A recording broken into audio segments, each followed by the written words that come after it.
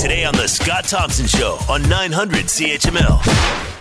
Ontario legislature resumes today. Some topics also on their docket included changes to policing, autism, healthcare reform. Healthcare reform was a few weeks back. It's been interesting as bits and pieces get leaked from the walls of the ledge, and we start hearing people, opposition and critics and such, flame out about these situations before we even really know what they're all about. Specifically, Christine Van Gyn is with us, Ontario Director, Canadian Taxpayers Federation. Her latest column, Horwath invokes healthcare sacred cow and delivers load of bull. Interesting. I'll read you the first paragraph of this. The problem with calling on sacred cows is that the result is often a load of bull. That's what taxpayers got with the NDP's not-so bombshell release of a leaked draft healthcare legislation in Ontario.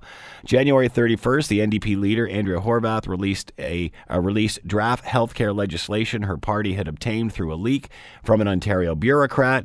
Horwath held a press conference where she outlined what she called the Progressive Conservatives' secret plan to privatize healthcare.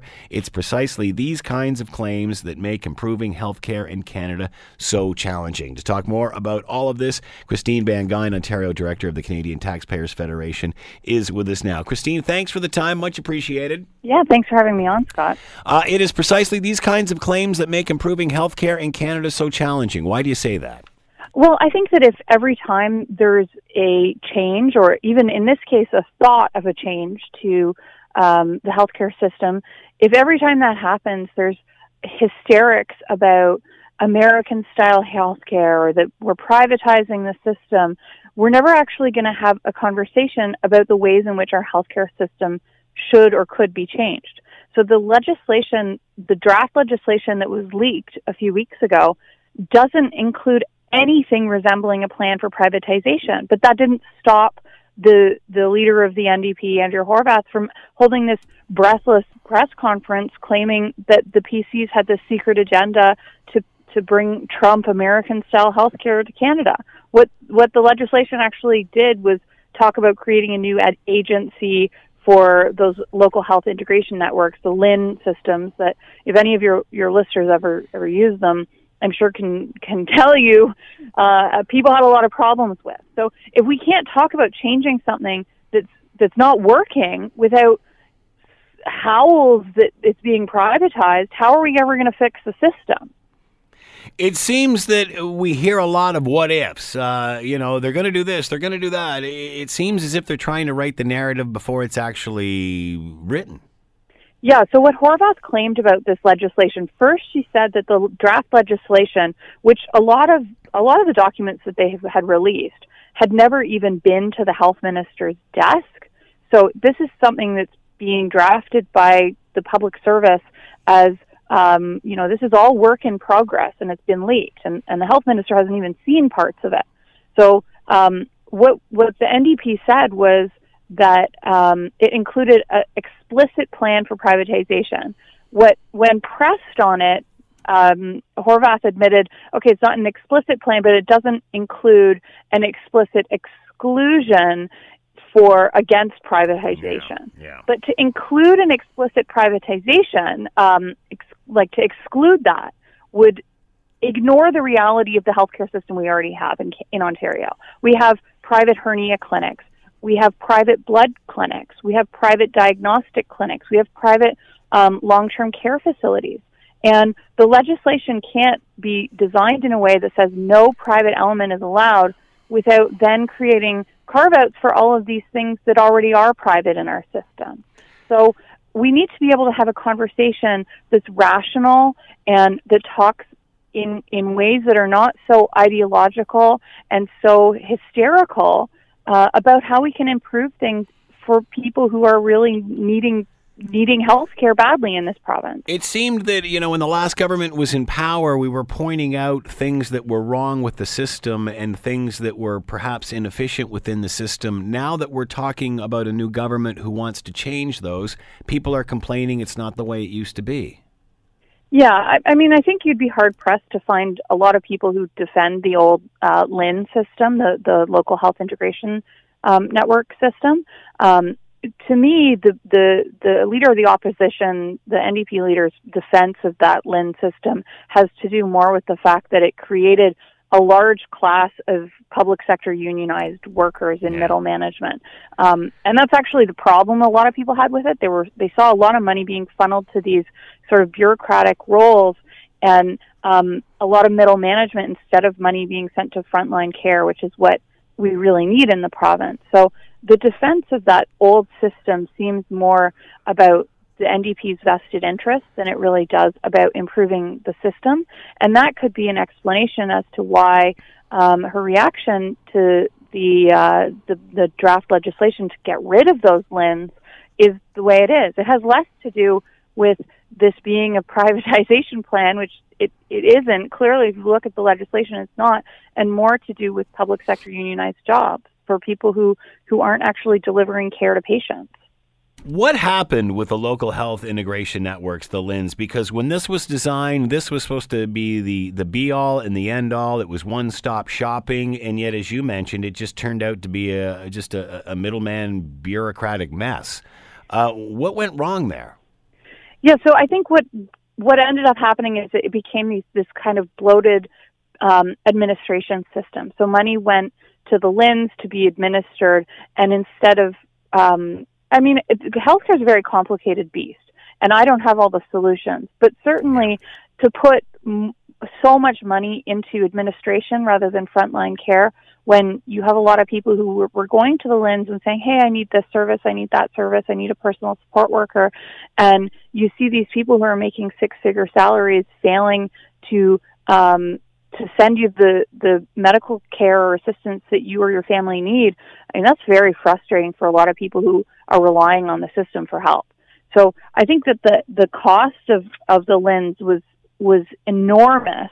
The administration costs alone are thought to be more than $100 million. So if we're going to reallocate that money to frontline care, I think patients would really benefit from that. But of course, it's going to mean fewer middle management bureaucratic roles with six-figure salaries.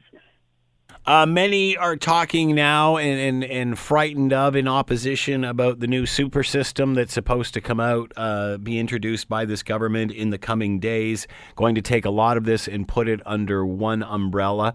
How does the government not make the same mistakes twice?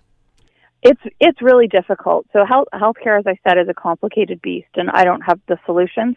What I think the government needs to do is make sure that the focus is on patient care, that the focus is on delivering care to patients instead of this kind of middle management bureaucratic mess that we used to have with the LHIN system, and to get the money spent as efficiently as possible. And if that means allowing more things like private blood clinics or private diagnostic imaging services, who are, you don't pay for that necessarily privately when you go into these facilities, when you have your blood drawn or when you have an X-ray done. A lot of those are run by private corporations, but you're not paying for it yourself. If that's part of the solution, we need to have that conversation, and we can't just say, oh, privatization, it's so wrong, this is American style. We need to be able to talk about it without the hysterics. It's already a big part of our system. We could talk about how it could make our system even better if we find more ways of using things like that. And isn't the proof of that in what we learned from the LHIN system and its failures? It certainly should be. So I hope that the government considers that. I hope that the opposition thinks more carefully next time they decide to, hold a press conference with draft legislation like this. There's going to be more hits on this, especially when you hear in regard to the situation and changes with autism coverage and less perhaps per each individual, but spread out over more people. Any thoughts on this at this stage? I mean, the autism story is a sad story, because really what you're talking about is, are we going to give really good care to a small number of people, or are we going to give inadequate care to a whole lot of people? And that's really what we're faced with looking at. And the reality is that there's just not enough money in the system give everyone what they want, because previous governments have spent that money. There's just not enough money to go around anymore, and it shows why we need to have fiscal responsibility and make sure we're spending tax dollars wisely and not wasting it on things like canceled gas plants or government advertising, so that we have money for things like children with autism. As you mentioned, the last Liberal government overpromised, overpaid. How do you cut back on things like this that perhaps were just election Hail Marys way back when? How do you take stuff like this away from people after it's been overpromised? So once I just had a column about this. Once it's like a bad tattoo. It might feel good to get in the moment, but once you have it, you're kind of stuck with it, and it's hard to get rid of. Yeah. So I was writing about that in the context of the OSAP changes. So OSAP is an entitlement that the government is rolling back, right? It was a new Hail Mary election type entitlement that was designed to kind of buy votes in the lead up to an election with this promise of so-called free tuition, which benefited a lot of people who didn't need to benefit from subsidized education the way they were, families with incomes of $175,000. The government has succeeded in introducing legislation to roll that back. This government is not afraid to anger a few people by rolling back some entitlements. They did it again when they were first elected with the free pharmacare for children.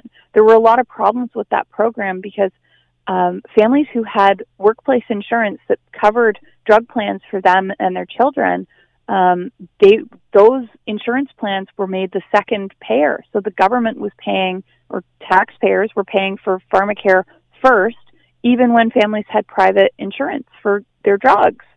And there's no reason for that. So the government rolled that back as well. So they're not afraid to get rid of some entitlements when it's obvious that they're not working or that they're not being applied appropriately. And I think that that's a good thing, to take some of that political heat when it's the right thing to do. How do you balance all of that? It seems one government comes in and overspends, and the next government we elect to come in and get it back in order. Then after that, it's too much austerity. We go back to the overspending. Where's the happy middle here, the happy medium? I think what we need is people like you and I, Scott, to continually call on the government to have some restraint and fiscal responsibility, and who aren't politicians, who have kind of a common sense approach to this, and continually call on the government to do the right thing with our money that we work hard for and that the government taxes from us. How costly will it be to dismantle the LHIN system? I'm not sure about what the cost is going to be. It's not. I don't imagine it's something like tearing up the contract with the beer store, which the government looks like they're considering doing, which is going to have contract implications to get out of a deal. I don't imagine that there's going to be the same that type of implications for canceled contracts related to LHINs, but I do imagine whatever system the new government's going to come up with, it's still going to be an expensive system because healthcare is expensive. That's why we need to be able to have a conversation about alternative funding and care models. Getting back to what you were saying, what are you hearing about the beer store? It's just the government's undergoing a consultation right now they just concluded, I think, on February 1st. It was a public consultation on what people want to see the new alcohol policy look like. There are rumors about the contract that was signed with the beer store on exclusivity. Seeing if the government wants to get out of that. It's a new contract that the Wynne government signed right before the election. There's conversations about alcohol being available for sale in beer and wine in corner stores, in more grocery stores. We don't know what the new system is going to look like, but it was certainly in Ford's election platform that he's going to have alcohol reform. And I think that's a good thing. The system that we have in Ontario makes no sense and is quite archaic. It seems that there's a lot of rhetoric and politics floating around before a lot of these ideas are even tabled. It just seems odd, man, and we're not even close to an election yet. Yeah, I mean, I do think that Horwath's reaction to the healthcare legislation was wrong. results in her losing some credibility because what she said about the draft legislation just factually wasn't correct. It was not an explicit plan for privatization.